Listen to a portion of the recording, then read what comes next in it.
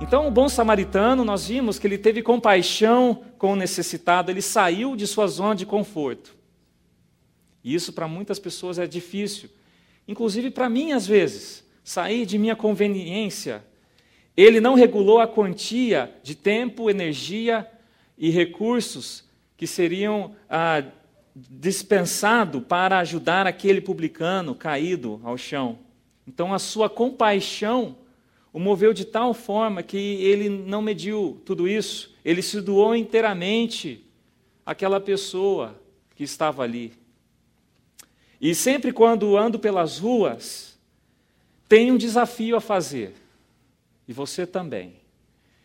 Ouvir o clamor daquilo que nós não escutamos, ver a realidade daquilo que não enxergamos, ter aquelas sensações daquilo que nós não estamos sentindo, que é justamente as pessoas desesperadas, as pessoas aflitas, deprimidas, angustiadas, confusas, enfim, perdidas, caídas no chão, que estão ao nosso redor. Toda vez que eu saio à rua, toda vez que eu me dirijo à comunidade, que eu estou próximo de alguém, eu tenho que ter uma sensibilidade como essa, ter um ouvido aguçado, um olhar sensível para enxergar essa realidade. Senão o meu caminho, embora terão muitas pessoas perdidas, eu nunca saberei onde elas estão, nem terei a sensibilidade para socorrer, eu vou passar por cima delas. Sou capaz até de pisar em cima de uma e falar, olha, você está atrapalhando o meu caminho, da próxima vez que você cair, cai mais para a direita ou para a esquerda. E muitas vezes nós nos adentramos numa cultura da conveniência e chamamos um cristianismo para nós, egoísta. O bom samaritano, ele quebra o paradigma de tudo. Nós vimos isso semana passada. Espiritualidade, então, ela é missionária. Não tem como separar essas duas palavras, espiritualidade e missão.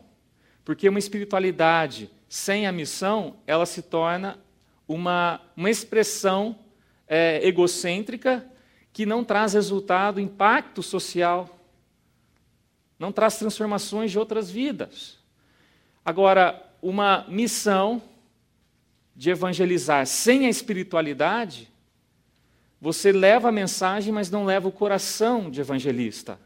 E se torna um processo pesaroso na sua vida. As duas coisas precisam acontecer. Espiritualidade e missão são termos que devem trabalhar juntos. Então, quando falamos sobre espiritualidade, falamos sobre aquilo que está no coração de Deus. Aquilo que está ali dentro. Quando falamos sobre espiritualidade, nós estamos falando dos valores e a vida do reino de Deus. E quando olho para as Escrituras, uma das passagens mais extraordinárias que nos ensina sobre os valores que pertencem ao reino de Deus é uma passagem chamada Sermão do Monte. E, particularmente, eu vou finalizar a série mostrando as bem-aventuranças daquele que é espiritual. E a minha passagem preferida de todas as palavras de Jesus, a minha é essa, das bem-aventuranças. E ela é também conhecida como as beatitudes. O que seriam essas beatitudes? É a alegria, ou são as alegrias daqueles que adotam a vida do reino de Deus. A vida do reino de Deus. São as qualidades dessa alegria. As beatitudes vão descrever isso para nós. Então você pode abrir a sua Bíblia lá em Mateus capítulo 5. E antes de lermos de fato cada sentença que Jesus profere nas bem-aventuranças é extraordinário. Tem um ensinamento fechado nela mesmo, mas ao mesmo tempo interligado às outras bem-aventuranças. E além disso, cada bem-aventurança é uma quebra de paradigma, é contracultural. Nós vamos ver isso, não faz sentido aos valores e à felicidade desse mundo. Jesus, então, ele quebrou os paradigmas sociais, emocionais, espirituais, religiosos, quando ele proferiu essas bem-aventuranças. E o Sermão do Monte é a porção das Escrituras que mais vividamente mostra como os valores do reino de Deus são infinitamente mais satisfatórios e profundos do que os valores deste mundo. E aí, então nós começamos em Mateus capítulo 5, diz assim: vendo Jesus as multidões, subiu ao monte e, como se assentasse, aproximaram-se os seus discípulos e, abrindo a sua boca, os ensinava, dizendo. E eu vou parar por aqui. Primeiro, é interessante que Jesus ele viu a multidão, mas ele não viu só pessoas. Ele tinha o coração sensível o suficiente para entender a sua missão. Ele viu as necessidades das pessoas. Ele viu os clamores. Ele viu as pessoas perdidas, como que caídas ao chão. Jesus ele teve essa sensibilidade. Quando ele viu a multidão dessa maneira, ele então, o texto fala que ele subiu a um monte e ali se assentou. E isso significava que Jesus queria transmitir um ensinamento crucial para as pessoas nessa hora. Porque imagina só se Jesus estivesse falando enquanto de pé e um monte de gente ali, cada um querendo uma coisa, né? A fama de Jesus crescia nesse momento, pessoas vinham de toda a região por curiosidade, por ouvir falar, outros porque tinha doentes que queriam ser curados, demônios para serem expulsos. E Jesus estava nesse ambiente de tumulto, várias multidões. E Jesus, quando ele se assenta, ele na verdade estava querendo dizer que agora ele não ia caminhar mais, ele não ia expulsar mais demônios por agora, ele não ia curar ninguém, ele não ia realizar milagres. Não, Jesus não iria fazer isso. O que Jesus iria fazer era falar, e as suas palavras é que seriam o milagre de libertação na vida das pessoas. As suas palavras agora seriam um milagre. Então ele se assenta para acalmar as pessoas e dizer que ele não ia embora, que ele iria ficar ali. E ele subiu ao monte, talvez, muito provavelmente, para ficar mais fácil de todos terem um contato, uma visão direta a ele. Então Jesus, ele viu a multidão e ele então se assentou, dedicou o tempo e proferiu essas palavras. Sabe, quando eu olho para a minha vida, eu também vejo Deus assim, simbolicamente. Jesus assim. Jesus como se estivesse assentando todo dia para falar comigo. Porque a minha vida é agitada. Eu tenho tumultos na minha vida. E eu acho que você é como eu, tem uma vida como a minha. Sempre acontece tumultos, coisas, inquietações e tudo mais. E a nossa tendência é permanecer na ativa, especulando, tentando planejar o nosso próprio caminho. Mas Jesus, ele se assenta e diz: eu quero que você ouça algo. Eu quero que você ouça algo. Então, acho que a nossa oração nesse momento seria: Senhor, aquieta o meu espírito agora, porque o Senhor Jesus está como que assentado, pronto para falar algo maravilhoso na minha vida. Mas eu tenho que aquietar o meu coração, assim como as pessoas que estavam diante de Jesus ali precisavam fazer. E então sim, nós estamos prontos para ouvir Jesus. E Mateus capítulo 5, 3 fala assim: Jesus começa a ensinar os profundos valores do reino de Deus. Bem-aventurados os pobres de espírito, porque dele é o reino de Deus. Contrassenso cultural, pobre de espírito. Onde já se viu você relacionar a palavra pobre com bem-aventurança? Eu acho que Jesus foi a primeira pessoa que introduziu essas duas expressões juntas. Pobre de espírito, reino de Deus. Ainda mais sabendo que para os judeus, o que na verdade eles queriam era o reconhecimento da sua religião como superior a de todos, a sua riqueza espiritual, e além disso, eles queriam o poder militar, a agressividade, os recursos para conquistar o Império Romano e, de fato, ter a sua nação independente. Eles queriam isso. E aí vem o Messias E fala, bem-aventurados os pobres de espírito. E na nossa cultura, por exemplo, pobres de espírito não faz sentido. Bem-aventurado hoje são aqueles que têm posições, títulos, aqueles que têm um bom emprego, têm boa condição financeira, uma boa família, aqueles que de repente atingiram o patamar de celebridade.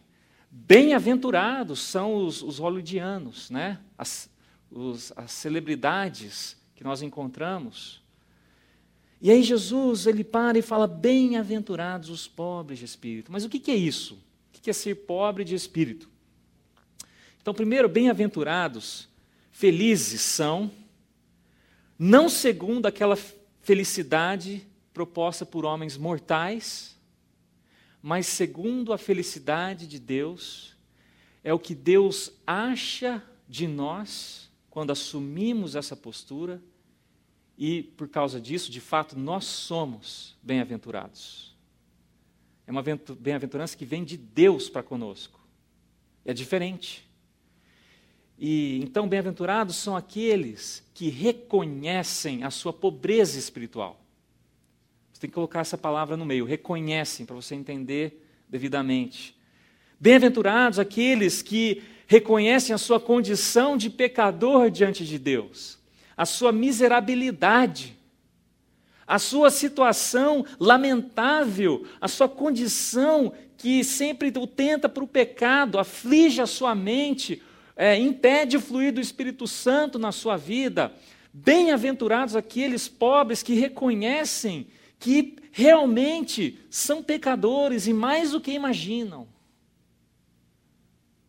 Os bem-aventurados entendem que as melhores virtudes e intenções do seu coração, mesmo aquelas mais honrosas, estão revestidas por uma natureza pecaminosa, que o faz impossível de agradar a Deus.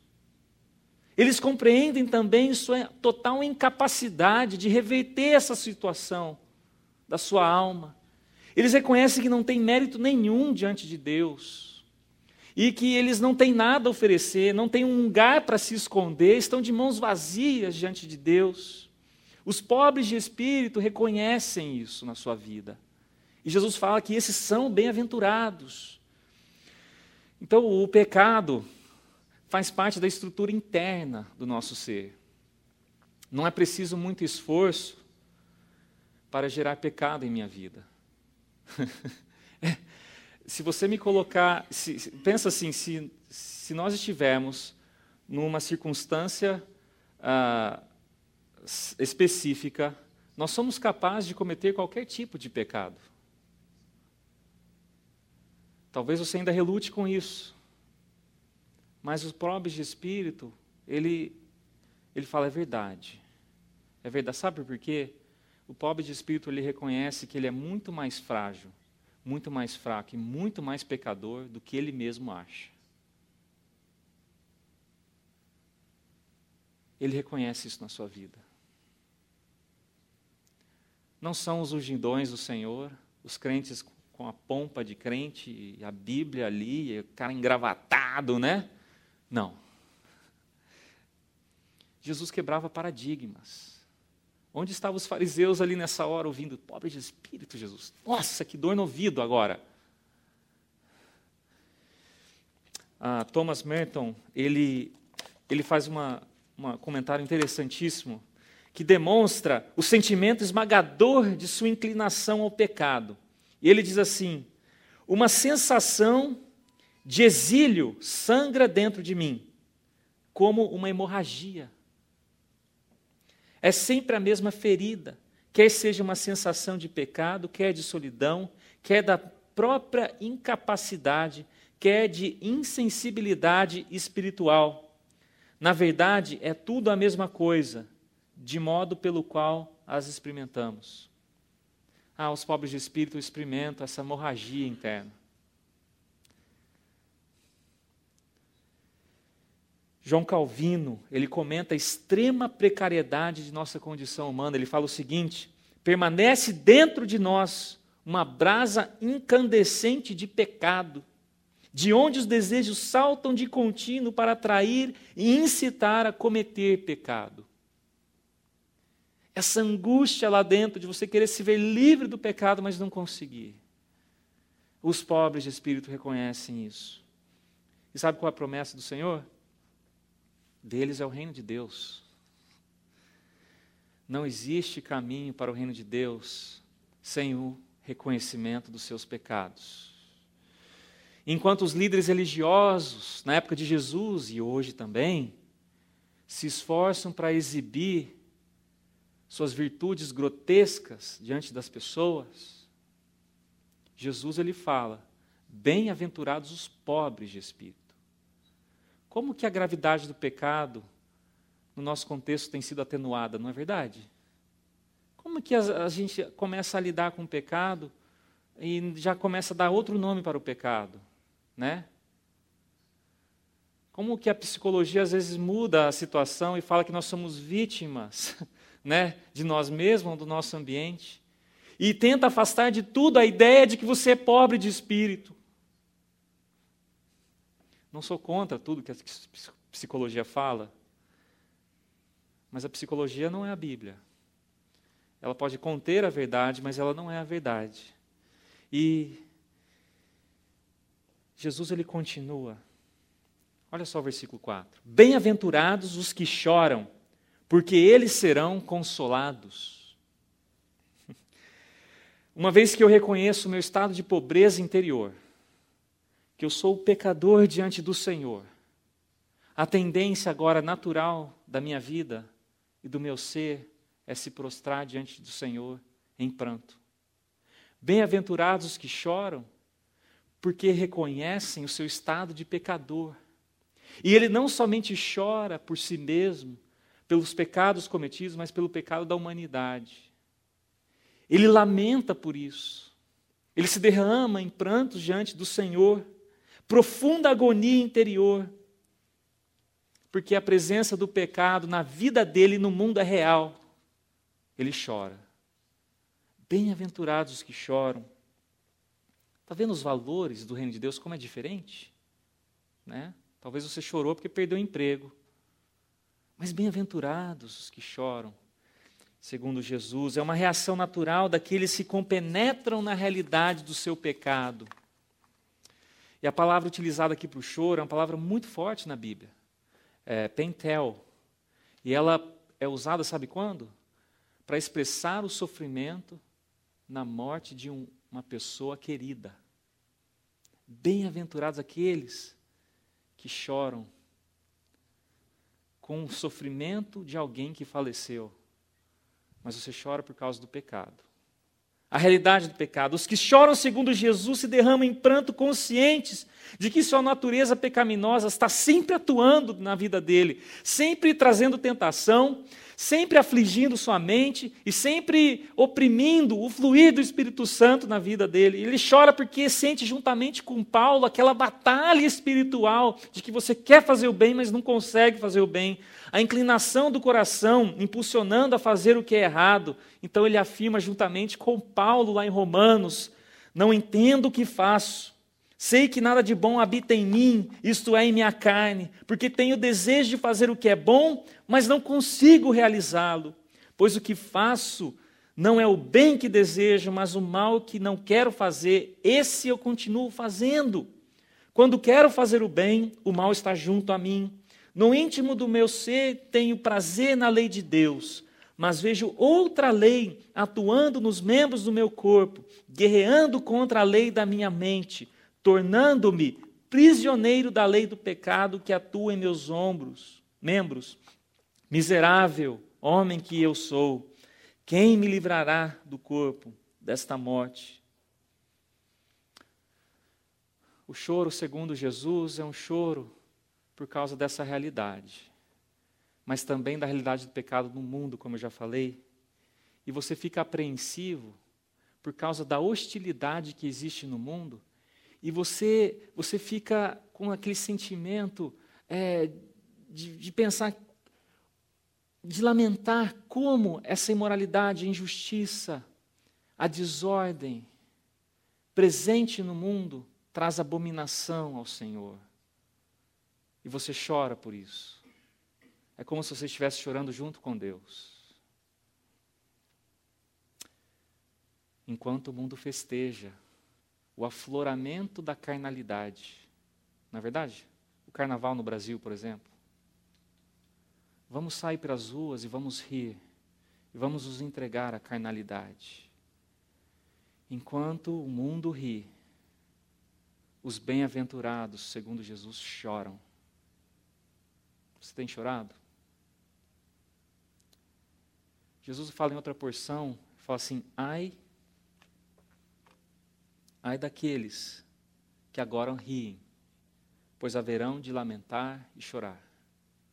É melhor chorar hoje e rir depois, do que rir hoje e lamentar depois.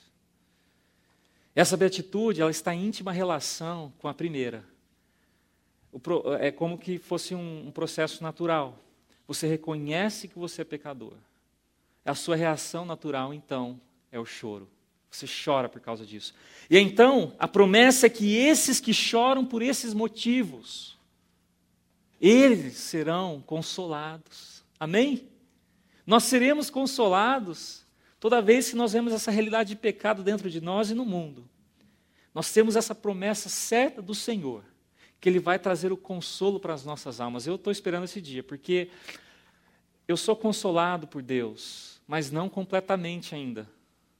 Não plenamente. Por quê? Porque o pecado ainda existe na minha vida e na vida das pessoas ao meu redor, no mundo.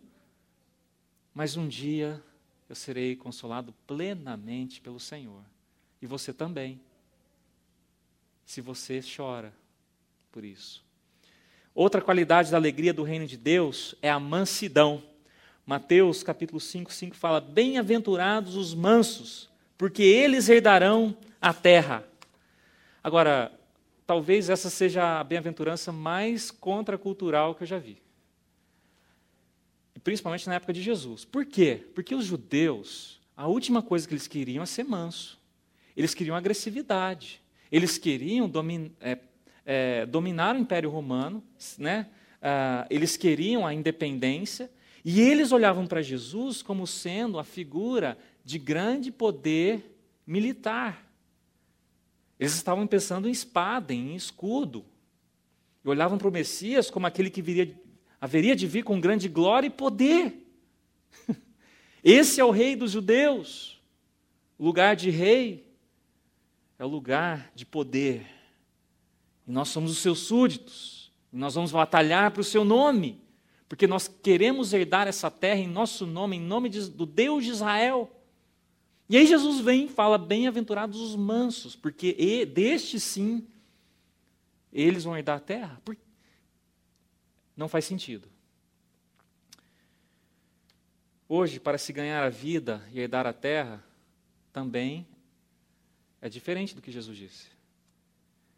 Você precisa do quê? Você precisa ser esperto. Você precisa ter um pouco de agressividade. Você, quando possível, tem que passar em cima do outro para conseguir o que você quer. Você tem que reivindicar seus direitos. Você tem que colocar seus sonhos acima de qualquer outro, porque é a sua vida. Você tem que persuadir com habilidade.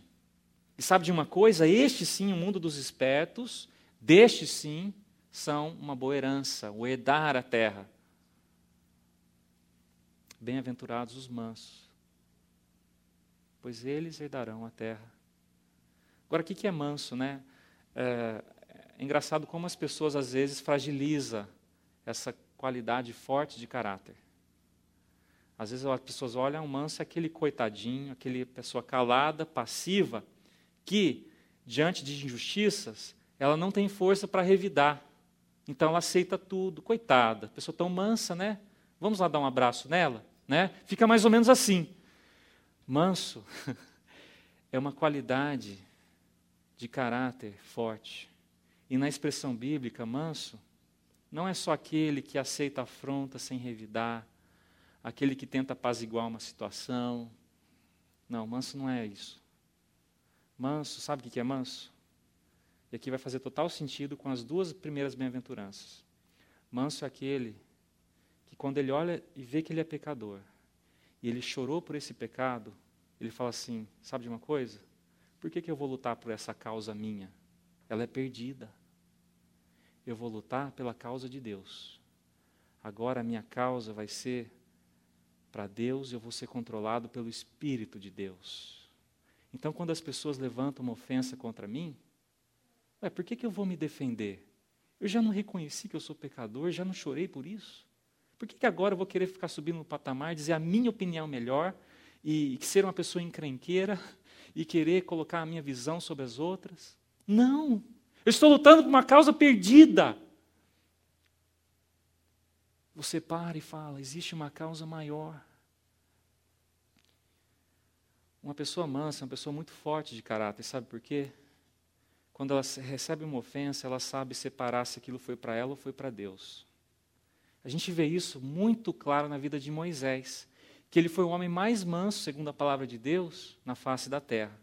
E é interessante que o Moisés, ao invés de lutar pelo poder e prestígio, que lhe deviam ser indispensáveis, certo? Porque ele era um líder, ele intercedia incessantemente pelo povo. Um povo que muitas vezes não o via como líder, questionava. Ele não se impunha, mas ele orava. E ele até evitou que o povo fosse exterminado por uma ocasião, devido à sua intercessão. Quando sua própria autoridade era ameaçada, ele não resistia. Mas quando a autoridade de Deus era ameaçada, ele fazia de tudo. E ele falava. Seu furor era visível. Esse era Moisés. Moisés defenderia Deus perante qualquer um, mas não se defendia perante Deus. Homem manso. Muito diferente, né, daquele contexto, daquela definição. Um hominho ali calado, tal, né, você pode bater nele, ele não vai revidar, e é tranquilo, né, sereno, né? É o oposto disso. O manso sabe se aquietar diante de Deus e ser obediente à sua voz. Ele sabe distinguir a diferença entre os seus caprichos, os seus interesses, a sua causa, os seus direitos e a causa do reino de Deus. Ele faz essa distinção. E na hora ele fala, isso, eu não preciso lutar por isso. E aí, olhando por fora, nós entendemos então, este é manso. James Houston, ele fala sobre a necessidade de aquietar nossa alma perante Deus para aprender sobre a mansidão. Olha essa passagem, olha o que ele fala. Mansidão é o fruto da obediência e do ouvir. Se eu me recusar a ouvir, a violência toma conta da minha alma. E eu passo a viver em intenção e teimosia, planejando minha própria vida, impondo meus próprios desejos e despedaçando os interesses de outras pessoas. O espírito manso ouve coisas novas e enxerga perspectivas diferentes daquelas de interesse próprio. Na verdade, o espírito manso ouve a voz pequena e quieta de Deus, de maneiras que a personalidade barulhenta jamais o fará. A mansidão, portanto, torna-se uma forma especial de ouvir as pessoas, de ouvir a Deus na quietude e na solidão. Por vezes os bancos da igreja são preenchidos por pessoas que estão prontas para se defender. E elas fazem questão de se justificar para o pastor, de dizer que com ela não é assim, de que ela faz certo. Elas se preocupam com a sua reputação diante das outras pessoas, elas lutam por isso, elas lutam pela sua autoimagem, uma causa pessoal. Elas vivem na igreja indo e sempre querendo mostrar isso para as pessoas. E sabe o resultado disso? Que embora ela tente ser um bom crente, um aspecto dela sempre vai ficar visível, é a falta de mansidão. Porque ela luta pelo seu interesse, não pela verdadeira espiritualidade, não pelos valores do reino de Deus. Tornam-se crentes que sempre têm que se defender. Crentes que vivem lutando por sua causa e o resultado disso, geralmente se tornam crentes encrenqueiros. Como precisamos de pobres de espírito que reconhecem isso. Aqueles que choram pelos seus pecados. E aqueles que, diante disso, falam, olha, quer falar mal contra mim? Pode falar. Sabe por quê? Eu sou pior do que você imagina. Quando a pessoa fala mal de você, você fala, olha, eu sou pior do que você imagina. Eu sou pior do que isso. Talvez isso que você está falando não seja nem tanto verdade, mas tem outras coisas que eu sou muito pior que você não sabe. Eu sou ruim. Mas sabe de uma coisa? Você também é. Todos nós somos. A questão é, você vai ficar defendendo a sua causa e eu a minha? Enquanto o reino de Deus está passando aqui? Queridos, por que ficar se justificando? Existe uma causa mais nobre. Bem-aventurados os mansos. Os mansos, eles perdem o apetite de lutar por si mesmos. Eles têm nojo de lutar por si mesmos. Falam, né? Por que eu vou me defender? Mas eles criam uma fome extraordinária. Sabe que fome é essa? Mateus 5, 6. Bem-aventurados os que têm fome e sede de justiça, porque eles serão fartos. Ele perde o apetite pela sua causa e adota a justiça de Deus como a sua causa nobre de vida agora. Eu não vou falar sobre todas as bem-aventuranças. Eu vou trazer essa mensagem em 2 séries. Hoje eu falei das 4 primeiras. Domingo que vem nós vamos falar sobre as demais. Mas eu queria, queridos, que você entendesse que quando nós falamos os valores do reino de Deus, nós estamos falando de uma cosmovisão completamente diferente. E de que nós temos que nos acordar para viver isso. Você quer lutar pela espiritualidade em sua vida? Então tem que ser de acordo com os valores do reino de Deus. Não é comparando com a igreja, ou com o irmãozinho que levanta a mão, que fala glória a Deus, ou que fala em línguas. Essas são as manifestações chulas. E não querendo duvidar, eu acredito que muitas dessas coisas são genuínas, sim, e glória a Deus por isso. Mas a essência da espiritualidade está nos valores do reino de Deus. Hoje precisa ser pregado mais isso na igreja. Que os bem-aventurados, sim, são os pobres de espírito, os que choram e os mansos. Que valores você tem vivido em sua vida? Pelo que você tem lutado? Pastor, eu luto com a minha aparência física, faço de tudo. Gasto bastante. Pastor, eu luto por dinheiro. Trabalho muito. Pastor, eu luto pelos meus direitos. Quando alguém pisa no meu pé, eu revido. Pastor, as minhas opiniões, os meus caprichos. Pastor, a minha imagem diante das pessoas. O reconhecimento dos homens. Tudo isso, querido, não passa de palha diante dos valores do reino de Deus. Que adianta nós exibirmos as nossas virtudes grotescas de um interior totalmente miserável, corrupto, de uma alma que não aprendeu a chorar pelos pecados, de uma alma que não aprendeu a chorar junto com Deus, pela situação lamentável do mundo hoje. Que adianta fazermos tudo isso, esquecemos a causa do reino de Deus. É hora de você lutar pelos valores do reino de Deus, amém? É hora de você se levantar e lutar por isso na sua vida. É hora de você ser bem-aventurado, não segundo a felicidade chula desse mundo, ilusória, mas ser feliz segundo Jesus.